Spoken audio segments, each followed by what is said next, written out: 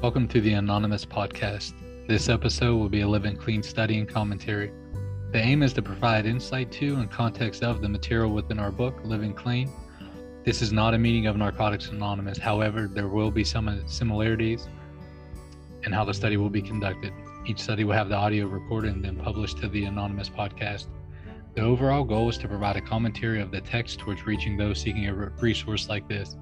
If one person benefits from our efforts, including us, then our participation will be well worth the effort. We'll have the introductions and then we'll jump into the text. Enjoy.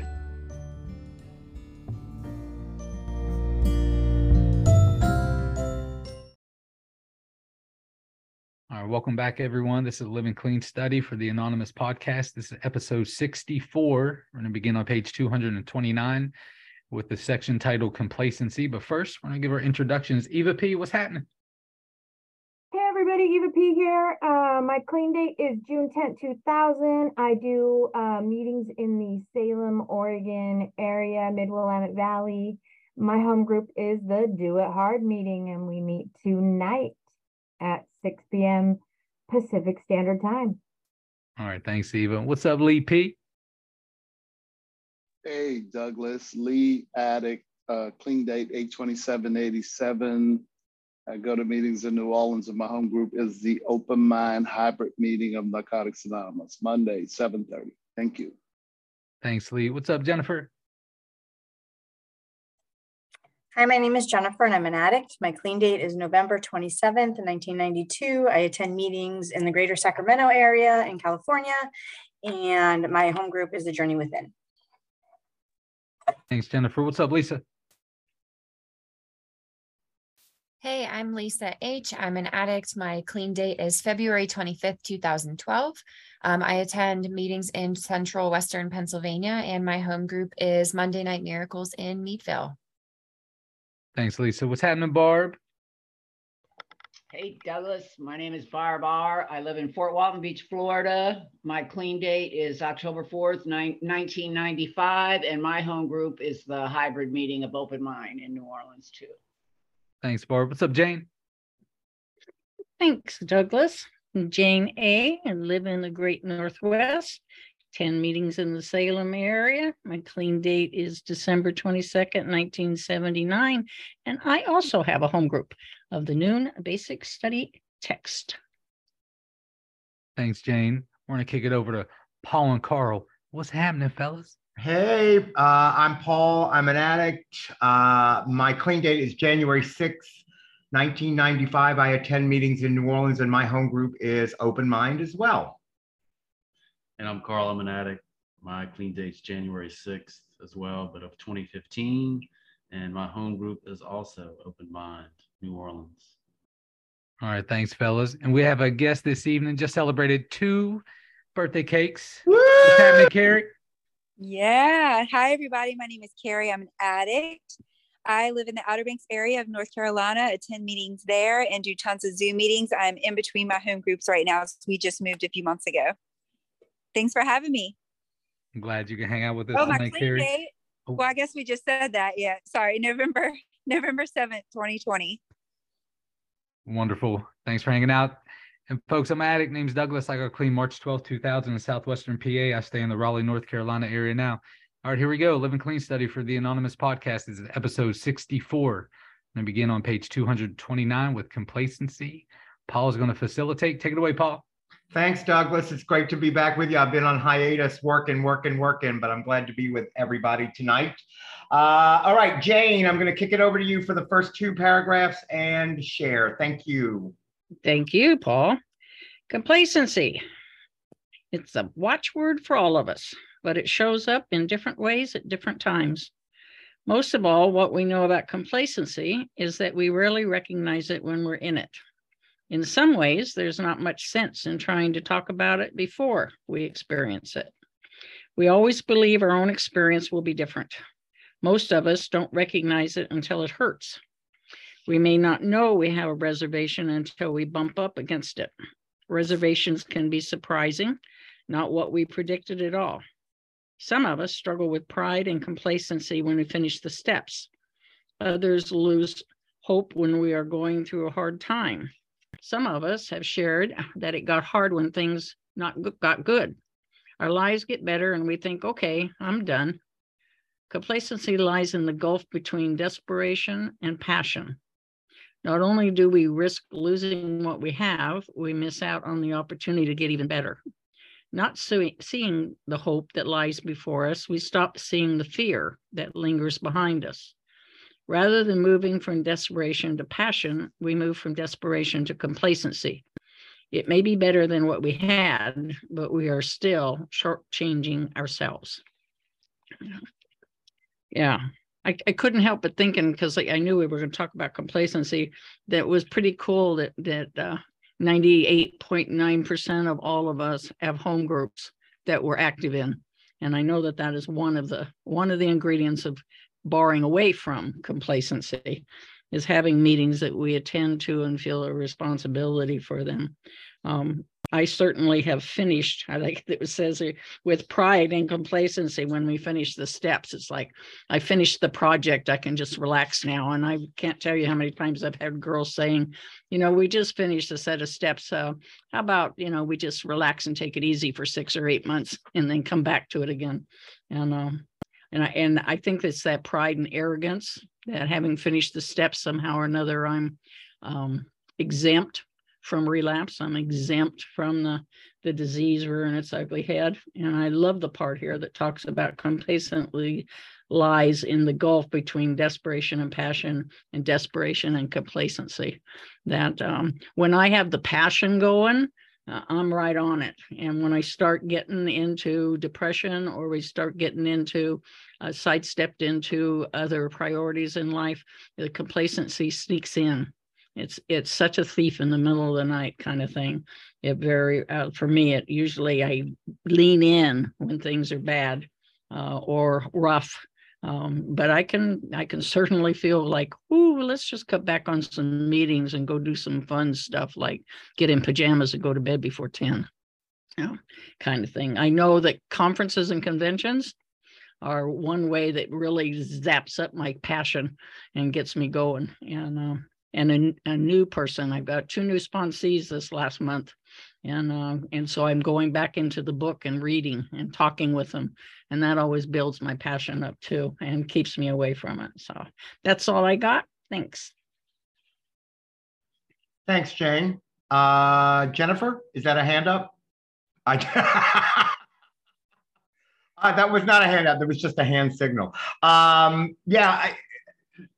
funny thing at the beginning there was, most of all, what we know about complacency is that we rarely recognize it when we're in it. And that's the denial of complacency. You know what I mean? Everything's fine. I'm fine. And it talks about that gulf between desperation and passion. And that sounds like when it kind of references the falling off of the pink cloud kind of thing, because that's what happens after the desperation eases and the passion hasn't taken hold yet, and that we can kind of drift off in that stream of complacency. But that can happen anytime. That can happen without kind of knowledge. And Jane's just right. There's things that can help with that. I worked a 6-step with a sponsee today, and I don't know what he got out of it, but I'll tell you what, I got a lot out of it, just being present with someone else going, these are all my character defects, and I'm still loved by my higher power. I'm still loved by my sponsor, and I'm still okay.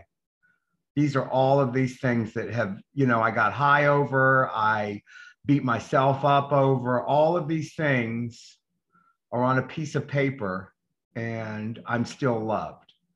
And that's important.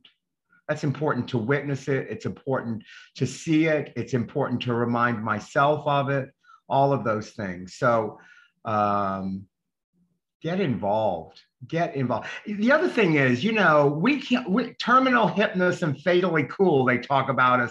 We can't be too committed to anything. You know what I mean? I think that we get somewhere along the line, if we found out we became something was important to us, it got ripped away somehow, or we got judged for it, or we got made fun of about it. So we all like to just I shouldn't speak for everybody. I like to keep a certain amount of emotional distance so that you can't fucking hurt me anymore with it. So I just will keep above the fray just a little bit. And the danger with that is that can turn into complacency very easily. And I don't want to look like I care too much, because you get me when I care too much. You hurt me when I care too much. And so I need to leave that behind. So all right, seeing no hands, we'll move on. Eva P, up in my right corner, take the next two, please. Ooh, they're big two, too. Okay, our stories of complacency are much the same. We get lost in work or worship or some other activity, think that NA is stifling or limiting our growth in some way, or that we have grown past this recovery stuff. We lose a sponsor or move and just never reconnect. Sometimes it's a gradual process. We drift away from friends, stop going to meetings, or get busy at work, or start developing resentments. A little at a time, we stop working on our recovery and our disease starts gaining a foothold. We can lose everything to a failure of imagination. Thinking that we no longer have to be vigilant about meeting attendance, step work, or sponsorship can lead us to predictable places. I was on the road a lot for work, one member shared, and it stopped being a big deal to not show up. We can't see how addiction is affecting us, especially when destruction looks different than before. It is possible to lull ourselves to sleep in this program and to think we are still awake. The living skills we gain in recovery can become part of our denial structure. It's not that everyone who does this relapses, but it seems that nearly everyone who relapses after staying clean for a while shares this part of the story. The risk of relapse doesn't end when we get some clean time. A member with many years clean admitted, to this day, I still try to talk myself out of qualifying for this program. The majority of my problems are related to my self-centeredness and immaturity, and I want to separate from my addiction. I start thinking, you're older now, wiser and more mature. Real addicts don't stay clean this long. My own clean time becomes a reservation. Some of us fear contentment or serenity because it might look like or lead to complacency. If there's nothing left to fight against, will there be anything left to strive for? Finding the balance is a challenge. We can slow down without stopping. We can learn to be content without being complacent. We can be very happy with our lives as they are and still not stop doing the basics. Whew. So,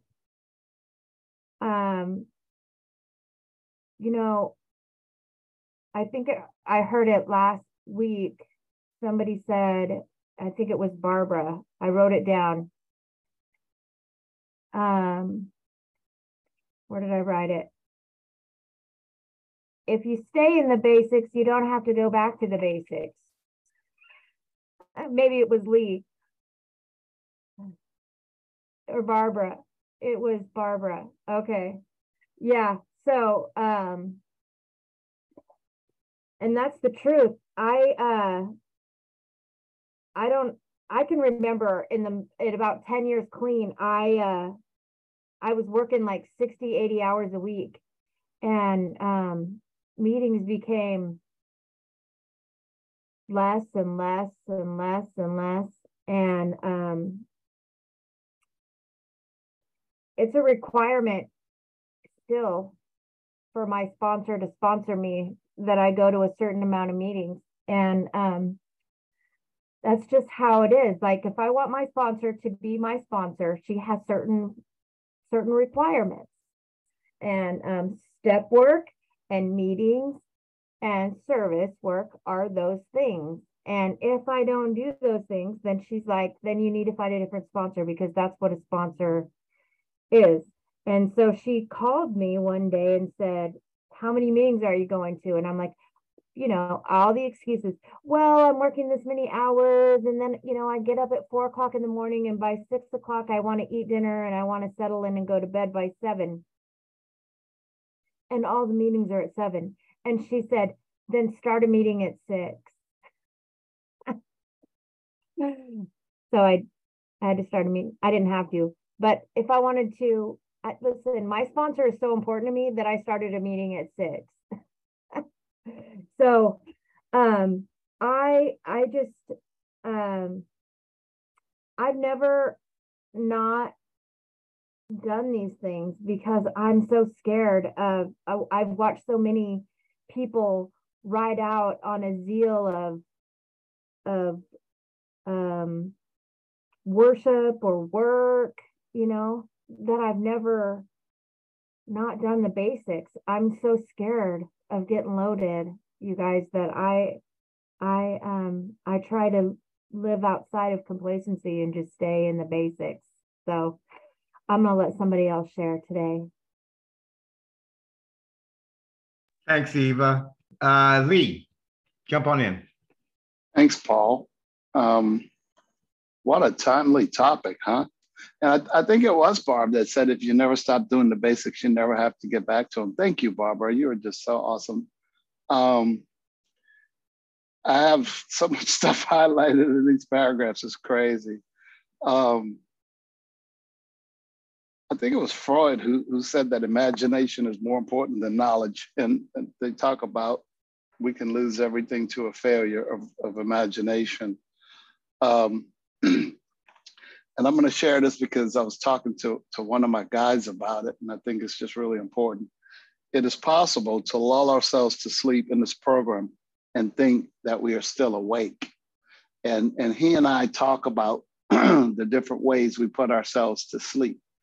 And this is one, and maybe Jane and I will have to talk offline about it, but for a few meetings in a row, I ended up being the person with the most clean time in the room. And Einstein, that's right, not Freud. Thank you. I have ACRS, I can't remember shit. And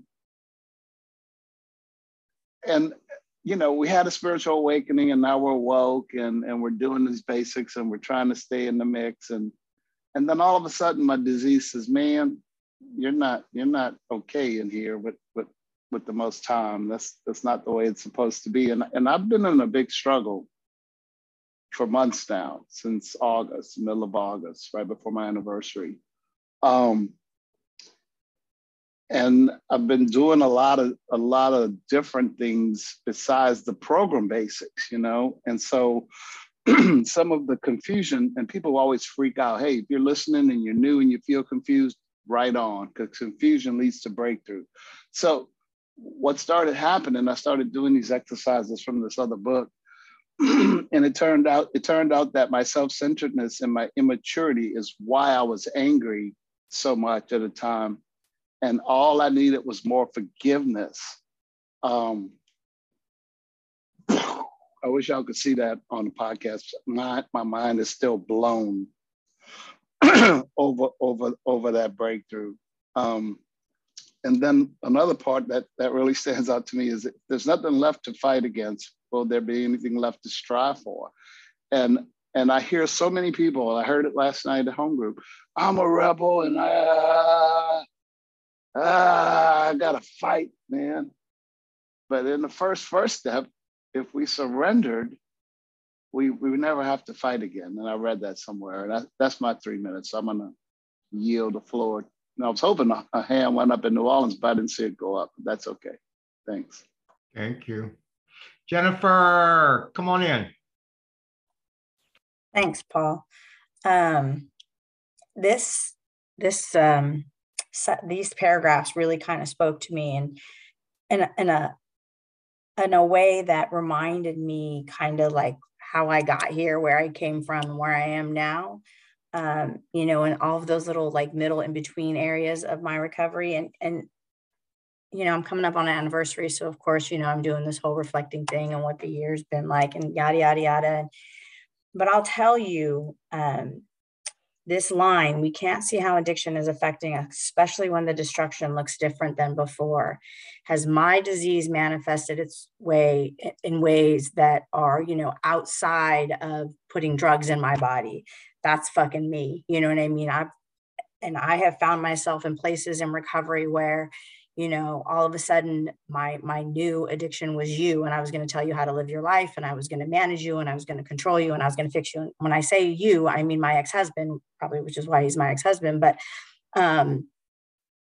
it just didn't work. You know what I mean? And I found myself in a place of desperation again. I didn't want to get loaded, but I didn't know how to live. And I had, you know, Barb talks about it all the time. I had to go to another program. I had to go to Al-Anon, and I had to work on my codependency, period. End of story. You know, and that's the reality of my disease. You know, it gets this little hold of me, and I'll be cruising through life and things are great. And all of a sudden I've got this new little thing over here, and I'm like, wait a minute, I kind of like this, or this is fun, or this is new. And like, I want to like not let my higher power have it. Like, cause I don't even realize, cause I'm in denial, don't even realize it's actually happening yet until I'm in the midst of the creation of my own shit. And that's when I read through this, I was like, you know, I'm so lucky to have the sponsor that I have today. You know, my first sponsor that I worked my first 12 with got really complacent, and I kind of tried to follow her through that, and hopefully was to stay with her. And, you know, she's been, you know, on a run for the last 15 years, you know, and I had to find a new sponsor. You know, she got loaded, and today I have this woman in my life that is, she's one of these sponsors. It's like, I don't care how much time you have. I don't care how many times you've worked the steps. I don't care, you know, if you feel like you need a break, like we finish a round of steps. And she's like, we used to meet at Borders and try to find some books that we hadn't done before to find, you know, just to work on ourselves. And then we'd sit on the floor in the self-help section and see what we could find to, you know, work on. You know, and that's what I work with. And I'm so grateful because I'm at this point in my recovery where we can be very happy with our lives as they are and still not stop doing the basics.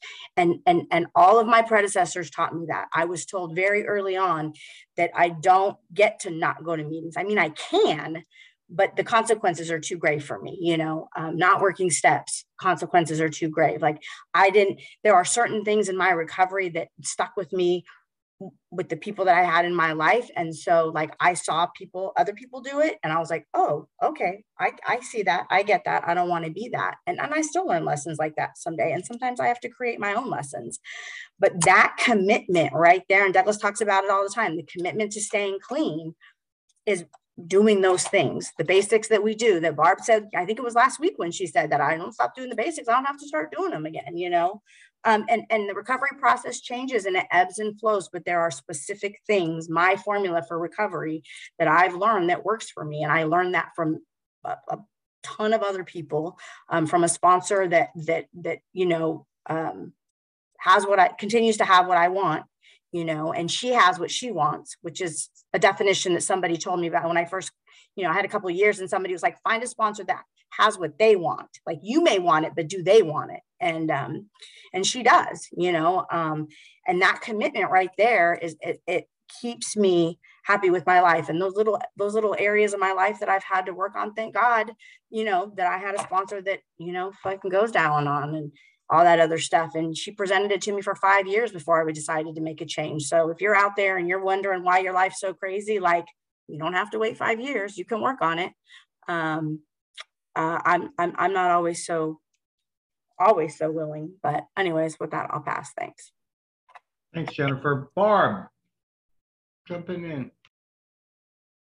Oops. Thanks, Paul.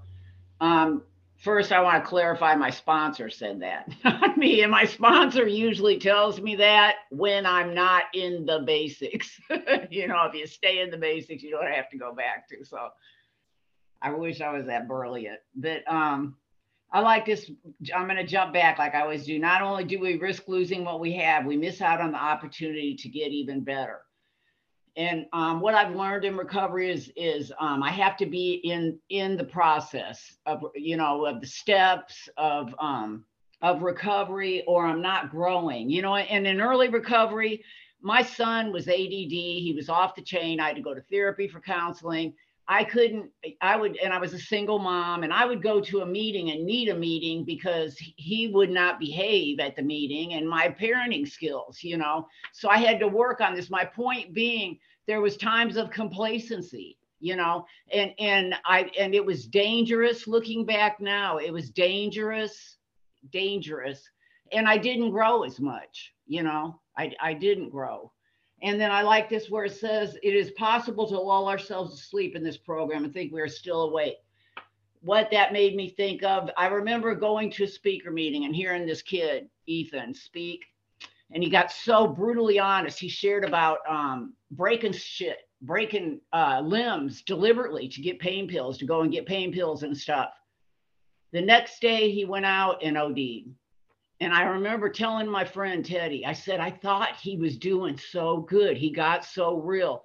And my friend Teddy said, we always think we're doing good, you know, and I remember that every day, you know, and if I catch myself thinking I'm doing good, you know, it's kind of like being spiritually fit. You know, I'm not a real good gauge for any of that stuff. I'll tell you, I'm spiritually fit and get up for prayer and meditation and be a Walmart cussing somebody out, you know. So, and then I like this, my own clean time becomes a reservation. There was an old timer, Marble Jean, that always said, I have a disease that tells me I don't have a disease. And I have had thoughts like, and I went down the elevator pretty damn low, you know, but I have a forgetter. I'll forget that shit because I've been a few years here, you know. And I have had thoughts like, well, alcohol was never your drug of choice. You didn't even like alcohol. You know, you've been clean, you know, 27 years. You might be able to have a drink. And it's like, what the fuck, Barb? But that's it. You know, my own clean time becomes a reservation. I have to constantly go see newcomers and get in touch with remember where I came from. Because, you know, I have a forgetter. I will forget it. You know, and I think in the other fellowship, it says something about there will come a time where without sufficient force, we won't be able to recall our last run, you know. And so, because a lot of people always say, oh, I never forget where I came from. You know, well, I forget a whole bunch of shit. I got to go to meetings all the time. And you guys tell me the same thing that I heard before, you know, and it clicks. So that's some of the stuff that jumped out at me. Thanks. Thanks, Barb. Carl. So I'm the one that Lee was talking to earlier about complacency. And I like how it's worded. And here's the funny part. It's not like I don't do all these things. I mean, I've got coming up on 8 years clean. I've been through the steps 4 times. I've worked traditions. I do service. I sponsor multiple guys, take them through steps. And it's still funny that I still relax into letting go of meditation, letting go of routine, like letting go of these things. And I find that, you know, I've shared about it often. Just being where I'm at in recovery is I start to lose this like wonder. And I love how it talks about like finding balance. Well, there's another part in there too, but is a challenge. We can slow down without stopping. You know, I've had a relationship with a woman outside of recovery for years, and she's like, she's not in recovery and she doesn't know addiction. And she often says that's the real difference between people and addicts, is addicts' inability to moderate feelings, social media, drugs, like, you know. And I look at my dad, you know, he'll drink a drink and then he'll fill his glass up with water and say, okay, that's enough for me, you know. And then I look at other people and they're, you know, they have one drink and they're like, fuck it, I'm getting wasted tonight, and go all the way with it, you know. Or it's hey, I'm going to get swole, and I'm going all the way, working out twice a day, taking steroids, competing, posting on social media about success. And it's like, and that's the part, lulling myself to sleep. I think because I'm doing positive shit that it can't make my life unmanageable. And I think that that's the hard part for me too, is my balance. So I'm obsessed with routine and structure, and I feel like those things really do solve a lot of issues for me, because it gives me so much routine and structure. I wake up, I meditate, I exercise, I make my bed, and I've done these things successfully for years. I can't remember. I know I have 3 minutes. I don't remember where I started, but that's been the challenge for me. And also, how do I think the biggest piece for me is like, when I'm awake or asleep, is, am I being present with others? Am I giving my full attention? And I know at times, like when I'm using social media and I'm using these things, and I truly do start to like stop giving a shit when people are talking. Like, I'll be on the phone with a sponsee, I'm playing on social media, or I'm on the phone with my sponsor or whatever, what I mean? He's just babbling along, and I'm just playing on social media, and I'm like, but that ain't awake. You know what I'm saying? I'm still talking to my sponsor, but I'm on social media while he's talking. And so those are some of the things that's the challenge of routine. Yeah, I'm still doing it, but it doesn't mean shit to me, and I want to get back to that place of having more passion. And it talks about it in there, is that balance between passion and desperation. I don't want to get to be desperate before I can, turn it back into being passionate. And I have a few new sponsees right now, man. They're killing it, and it definitely like sets a new fire kind of under me and makes me strive to be more present. And so thanks for letting me share. Thanks. The sentence that hit me, we can lose everything to a failure of imagination. And for me, imagination is most present in the we of the program. When I can see the world differently through your eyes, sponsee, sponsor, friends, loved ones, if I can see the world differently because of your input into my life, then I'm set up for success. That will take me faster out of complacency than anything, because complacency at its core is self-absorption. It's all about me. And that's where complacency comes in. When I'm worried about me and what I'm doing and how I want and what I want and me and me and I am never complacent when I'm being of service to others. I am not there. So that's the thing that I need more than I need anything is you all to fire my imagination. All right, Douglas, let's go to the last 2 paragraphs for this chapter, please. All right, thanks, Paul. Here we go. Just as a battery can't recharge itself, chances are we can't put the spark back into our own recovery without some outside power. Participation in the life of our fellowship keeps NA alive, but it also keeps the spirit of recovery alive within us. I didn't know how much faith I had until I lost it, the members shared. Recovery started to seem meaningless, dry and cynical. I couldn't check the negativity by myself. I had to seek out opportunities to witness the miracle happening. Connected with those who have enthusiasm and hope is a beginning. Thinking about recovery never helps as much as getting out and taking action, especially when we don't want to. When what we're doing isn't working, we stop. But when what we're doing is halfway working, we tend to keep going, even if it's uncomfortable, because we're used to it. Sometimes it seems like the longer we are clean, the less we are willing. Just like in the beginning, we may have to fight our impulses and make ourselves do what we know is right. Celebrations can propel us out of complacency, and many members find that a good convention or retreat can get the gratitude flowing again. Celebrating the anniversary of an addict who is important to us reminds us what a miracle it is that we are still here. A service commitment gets us to a meeting when desire doesn't. Sharing with the newcomer can bring us out of our funk. Carrying the message reminds us that we have a message. Sometimes we just have to get honest about where we are and let go of the belief that we're not supposed to share about feeling bad or wanting to use if we have the most clean time in the room. Even when we don't even when we don't want to, we know what to do. If you're feeling complacent, complace your ass and, complace your end in the seat. The message is waiting. I was just kidding on that last part. But this is really good. Look, this paragraph for me, the comments, can tie into the last paragraph of who read before me. You're older now, wiser, more mature. That sentence at the top of 231. I can tie that into some of these here. With me, and that's how addiction always hits me. It just does, especially now, because like in my hometown, when I go up and kick it with my people, our bow shop is now a weed dispensary. And I'm older now. It's like, well, fuck, man, we had to smoke Mexican brickweed. That's what I came up on. They had no fucking, Walmart of weed. It just didn't have that, man. It just wasn't the thing. I think now it's like, I'm employed and stuff. Could it be different? And then check this out. Here's how I know it can't. Right here behind this door, I have work pants of every fucking color. I talked about this before. Of every color. I only wear the khakis and the black ones. That's all I wear. But I have green ones and a couple different beige ones because that's all the options they sell on Amazon. So I got them. And then when I eat, I'm on gluten-free now, but I'll still fuck up the gluten-free Oreos. I can't stop. Carl, you're absolutely right. Moderation, fuck moderation. Can't do it. When I get on to masturbating, I'll masturbate in a period of 24 hours more than I sleep.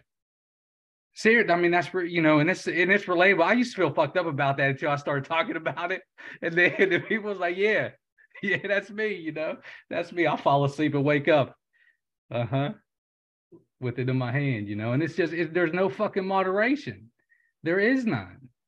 And that's what addiction hits me with. Smoke a joint, it'll be different.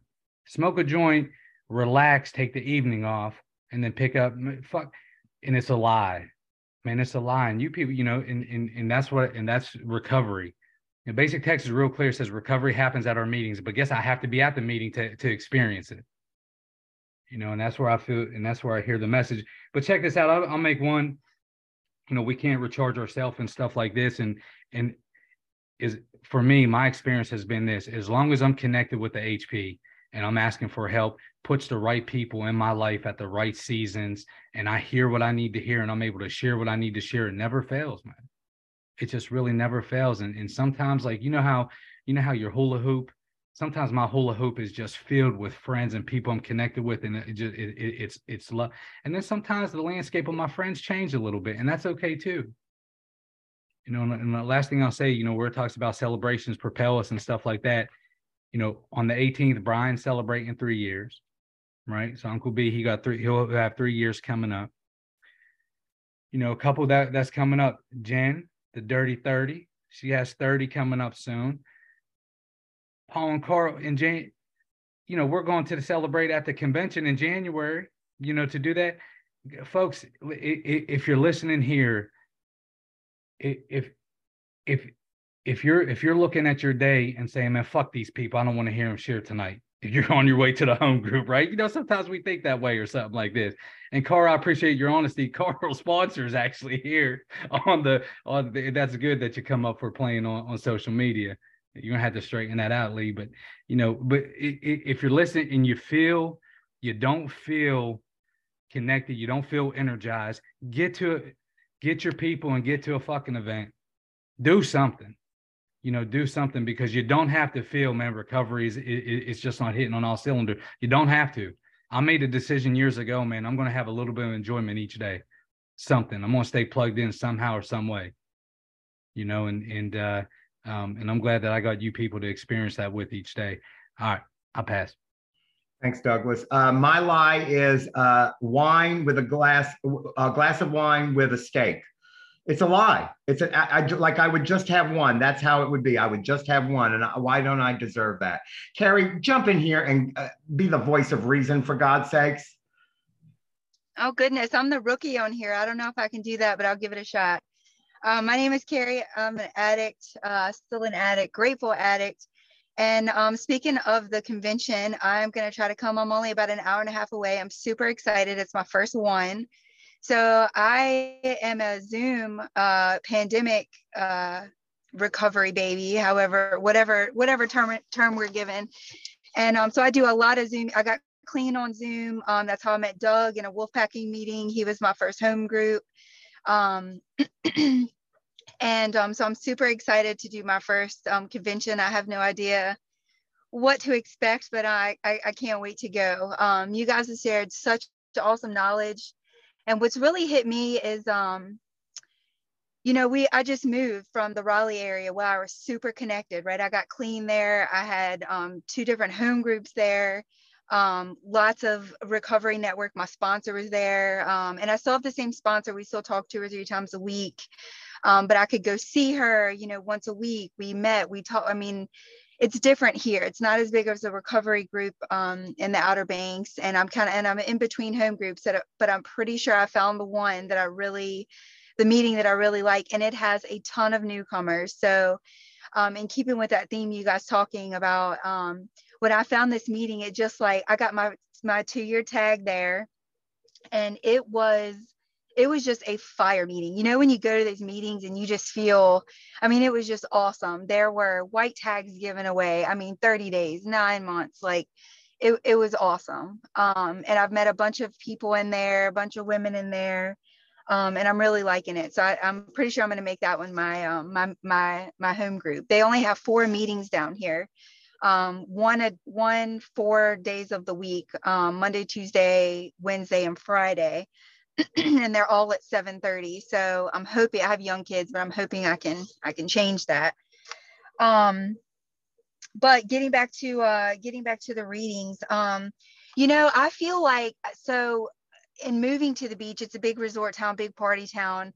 And all of my family and friends are always telling me, like, Carrie, you've been clean for so long, like, you can do this. Carrie, you can have a drink. Carrie, you can smoke some pot. Like, Carrie, you can, and I talk to my sponsor about it all the time. And she says, Carrie, like, it's giving you a false sense of power. It's like that, it's your disease talking to you. And it's like someone I just said is exactly what my sponsor says.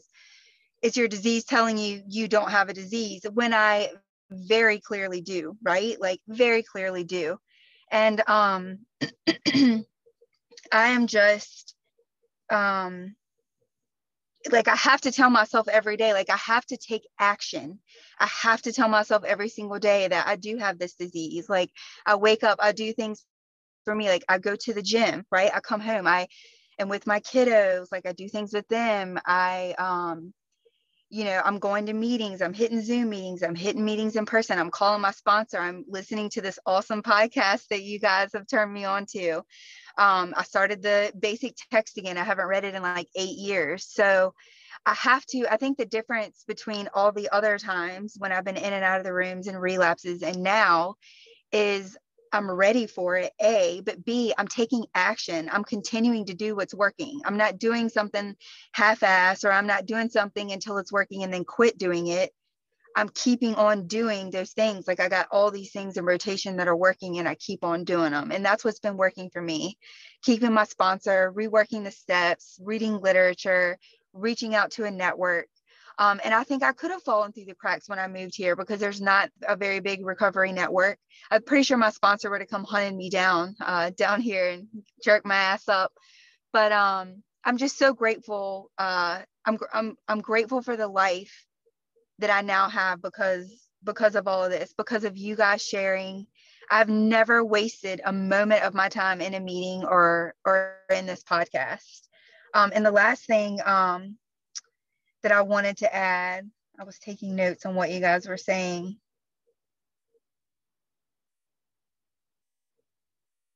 Oh, I must have already said it. I have checks by everything, so I must have already said it. So that's all I got for tonight. Thank you guys for having me. Thanks, Carrie. Glad you're here. So the antidote for complacency is gratitude. And everybody remember, gratitude's not a feeling. It's a verb of action. Okie dokie. Lisa, let's start on setting ourselves apart for the first 2 paragraphs of this chapter, please. Absolutely. So setting ourselves apart. Whether they had 3 years or 30, we recall the members who had the most time when we got clean. We may or may not have liked them, but they still were important to us. We depend on those with more clean time to teach us and energize our recovery, but eventually we find that we are standing where they once did. We look around for the old timers and notice we're them. We are grateful for those who are still with us, but we must also be open to learning from those who come after us, or we will get very lonely. Anonymity means that we are all equals in NA, no matter how much clean time we have. Remembering that can be hard sometimes, and we may need to remind one another that it's true. We can get caught up in expectations of where we should be or what we should know with our clean time. Honesty, humility, and a healthy sense of humor can help us navigate through these challenges. We learn to help members answer their own questions and not to feed the image of ourselves as an authority figure. The fact that people ask for our advice doesn't mean we are qualified to give it. We share our experience, strength, and hope, but we are careful with our opinions, especially when we know they're taken seriously. It's nice to feel important or respected, but we indulge in it at our peril. When we allow our fellow members to believe that we no longer have needs, the result is that we have nowhere to go when we are in pain. So thank you, Paul, for asking me to, share on this, because I was just kind of, I don't know if I'm really in a complacent spot, but man, I'm just not fucking feeling it tonight. I'm quitting smoking. I am 30 hours away from cigarettes and I hate everything today. It sucks real bad. And, like as we're kind of reading, like I'm relating to some of this stuff, but, I guess it's just that like doing, training our feet, doing what we need to do, continuing to show up as much as like, I want to lay in bed and be a grump and eat pizza and watch shitty TV right now. Like I'm here with you guys because it's like what I need to do and what I need to hear. So like I kept my commitment. But I relate to this reading, and interestingly, so I'm going to an out of town meeting on Friday. My partner's sharing in a meeting that I haven't been to in probably 6 years, if I had to guess. And I messaged somebody today from down there who I also haven't talked to in a while. And we were just kind of catching up. And I said, oh, hey, what about, so his name is Rich L from Indiana, PA. And I had said, hey, is Rich still around? Because I really loved him when I first started coming around. He was always like that old timer who was just like super stoked on everybody. And I learned today that he passed away of cancer last year, and that was kind of rough to find out. And it's, it's just one of those moments where like lately I have kind of been feeling like some of the people I got clean with have dropped off, with 7, 8, 9, 10 years. And I'm looking around going, where'd everybody go? But, I think the longer I stick around, the more I realize like I have to continue with like the basics that were talked about earlier. And I have to stay honest and humble. Like, even though I'm not like, I have days where I want to get loaded. I have days, like Paul said, it's a glass of wine with a steak. Mine's like a margarita in the summertime seems like a good idea, or like spiced rum with hot apple cider this time of year. Like it's always that dumb shit that sounds like it never looks like a bag of dope, right? Never looks like a bag of dope. But I have those days too. And I do sometimes feel like, with 10 years clean, I should know better. I shouldn't feel this way. I shouldn't be so angry. I shouldn't feel insecure. And I know I've been like sharing about that kind of often lately, but that's where I'm at right now. And like part of that is an immense process to myself. And I like where this reading also says, like we share our experience, strength, and hope, and we're careful about our opinions. We don't, give really advice. And that's something I've really benefited from learning in the program is like, if I give you a piece of shitty advice and you think it's a good idea to follow my shitty advice and it goes wrong for you, like it could very easily be my fault, right? And that could be like the thing that keeps you from hearing the message. So it's like that old cliche, like, oh, I'll just share on my experience, but that's really all I have. I can't share on experiences with other fellowships because I don't work their steps. I don't work their program. I don't have experience with that. And that kind of helps me to remember to like stay in my lane. I have a lot of issues with authority. I don't want to be taken as an authority figure either. That's way too much pressure. So, I think it's important for me to like, I guess, practice some of that honesty and humility on my bad days and when I'm struggling in my program. Because I still need, like, I can still be that sick and suffering addict, and I still need you guys, and I still need NA to be there for me. Because like, it doesn't give me the key to like this happily ever after ride off into the sunset life. It just teaches me how to deal with it without getting loaded today. So I will pass. Thank you. Thanks, Lisa. Jennifer, jump on in. Thanks, Paul. I just want to say that I prefer more experienced member versus old timer. Just me, my own opinion. I don't like that term. And I had somebody recently call me an old timer, and I was like, I'm not an old timer. You know what I mean? Like, no. Anyways, okay, but I digress. That's not actually what I want to talk about. I just want to say that out loud. The piece about anonymity means that we are all equals in NA, no matter how much clean time we have, is like, that fucking hit home for me, right? Because there are days where I sit in a meeting and I feel like the fucking newcomer, you know, and I've got this struggle and I'm in my head and I'm caving in, you know, on myself behind, you know, usually it's insecurities, you know, not feeling good enough. What am I going to do to, you know, if I do better, if I be better, if I do more, if I be more, then I'll, you know, everything will be okay. You know, I suffer from a disease that wants more all the time for me, you know, and sometimes it wins. But I love that, you know, because I can sit in a meeting and talk about my stuff if my ego doesn't get in the way, and, you know, and spit it out, you know, and I love that. And I didn't always feel that way. You know, I did feel that way for a long time. I felt like how could I possibly tell people that I have problems, you know, and you know, my sponsor regularly reminds me that we all have problems and that I should probably stick to my own problems and not worry about other people's problems. But, you know, that I have problems.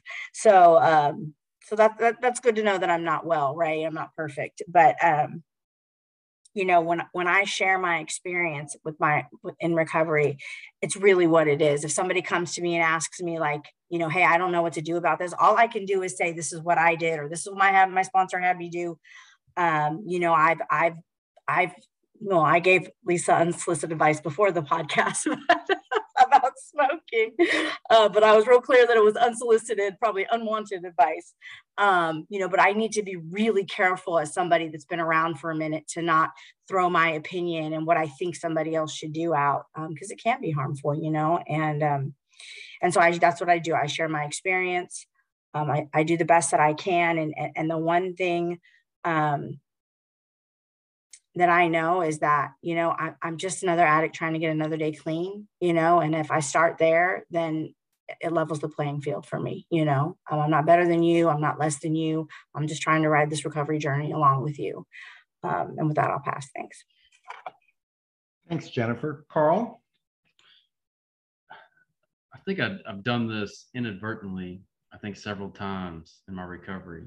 You know, you come in, it's easy to be green because, man, I truly don't know shit.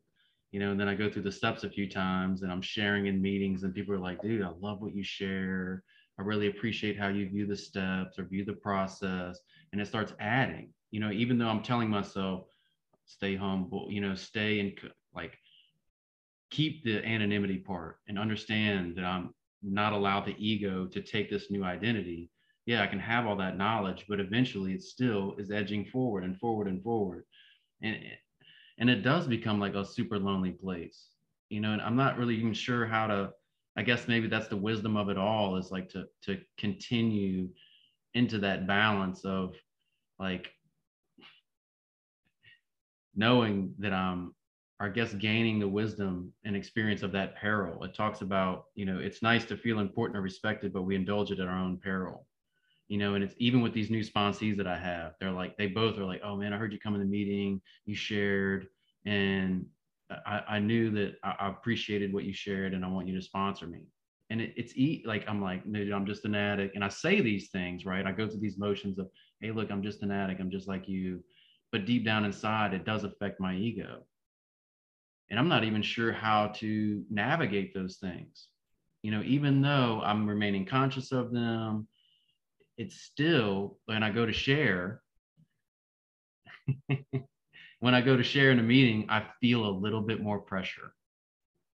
I feel a little bit more push to have something great to say. And then, you know, it's like I find myself in that place of shit. Can I say, hey man, I'm just struggling to be present today. I'm struggling because I want to look at my phone in a meeting. I'm struggling because I just want to fucking leave, you know, and not even fucking be here. You know, I still go to meetings. I still call my sponsor. I still do these things, but it is a challenge. You know, I feel like, and I think also like my sponsor, I'll say this and I'll share the time, but I was reading all these books, you know, and I was educating myself, especially like in different concepts of God and like, you know, all these different things, relationship stuff, blah, blah, blah, blah, blah. So I have all this information, and it really kind of it made me even more crazy because it made me think that I had even more knowledge, you know, but I didn't have wisdom. And I love that about this process, you know, and Paul always says it, you know, like that wisdom to know, you know, and I feel like over the years, I'm just gaining more and more wisdom to actually know that I don't know shit. So thanks. Yeah, that's my new thing. Wisdom is knowledge is what you know. Wisdom is what you don't know, and you need to not know before you can know, because it's the wisdom to know the difference. So I know it's fucked up. Lee, hand up. Come on in. Yeah, thanks, Paul. And Carl, I love you. You're a great sponsee. And that's one of my favorite lines is, I don't know. But a lot of this ties into what I was trying to talk about earlier. Eventually, we find that we're standing where they once stood. And we look around for old timers and we notice that we're them. Sorry, She-Hulk, don't go green on me for saying old timers. Jennifer's the She-Hulk. I don't know if y'all know that. Did I just break your anonymity? Wow. See, even with a lot of time, you can still do messed up stuff. But I love the part where it says we're all equals. And I can be fed by anybody in this process. And I don't ever want to lose that ability. And for a few months now, I've been saying, and I hope it's being received by our listeners, it's okay not to be okay. You know, no matter what we're dealing with, like chronic masturbation, like Douglas has or whatever.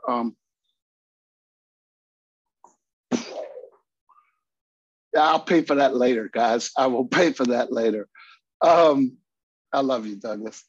But no matter what we're dealing with, it's okay. It's okay. And as an addict, I take that thing and I make it this big, huge, oh my goodness, I can't figure out how to, you know, get my shoes on before 9 a.m. and get out of the house by 10:30. Oh, Lisa, we're gonna have a long talk after this is over tonight, guys. Y'all need to be present for the after podcast. And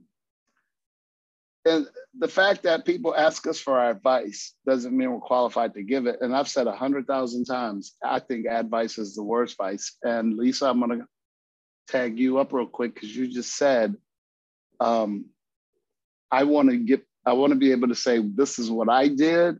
And these were my results. And for me, that's the sum of our experience. And this is an experience-based program. And before I run out of my 3 minutes and people start jumping around back there, I want to give a shout out to Carrie.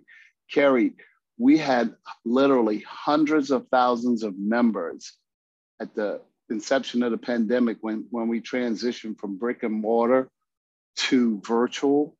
And it saved so many lives. And I have so much gratitude for our fellowship being, well, not our entire fellowship, but for the majority of our fellowship being open-minded enough to switch our modality from the brick and mortar structure to the virtual platform, which had been going on for 14 or 15 years, but it was mostly people with special needs, you know? And so we were able to shine a light on that too, and incorporate that when we went back to brick and mortar into having, you know, like handicap accessible meetings where you can't get up 2 flights of stairs outside of a building.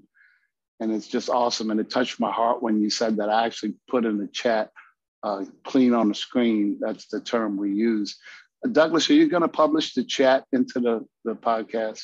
No, he's shaking his head no. Thank you, Paul. I'm going to stop there. Thanks, Lee. So the next paragraph starts with no amount of clean time can make us immune to our disease or exempt us from the challenges of life. Recovery is an everyday, just for today process. Join us next week. Unfortunately, I won't be here next week again because of work, but I loved seeing all of your faces and speaking with everyone today out in the world. So you all are important against my complacency. So thank you so much. I love you all.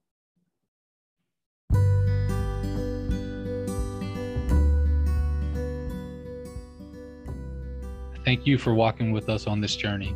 Please reflect on what was discussed and apply it to your life. Share this resource with anyone you feel led to do so.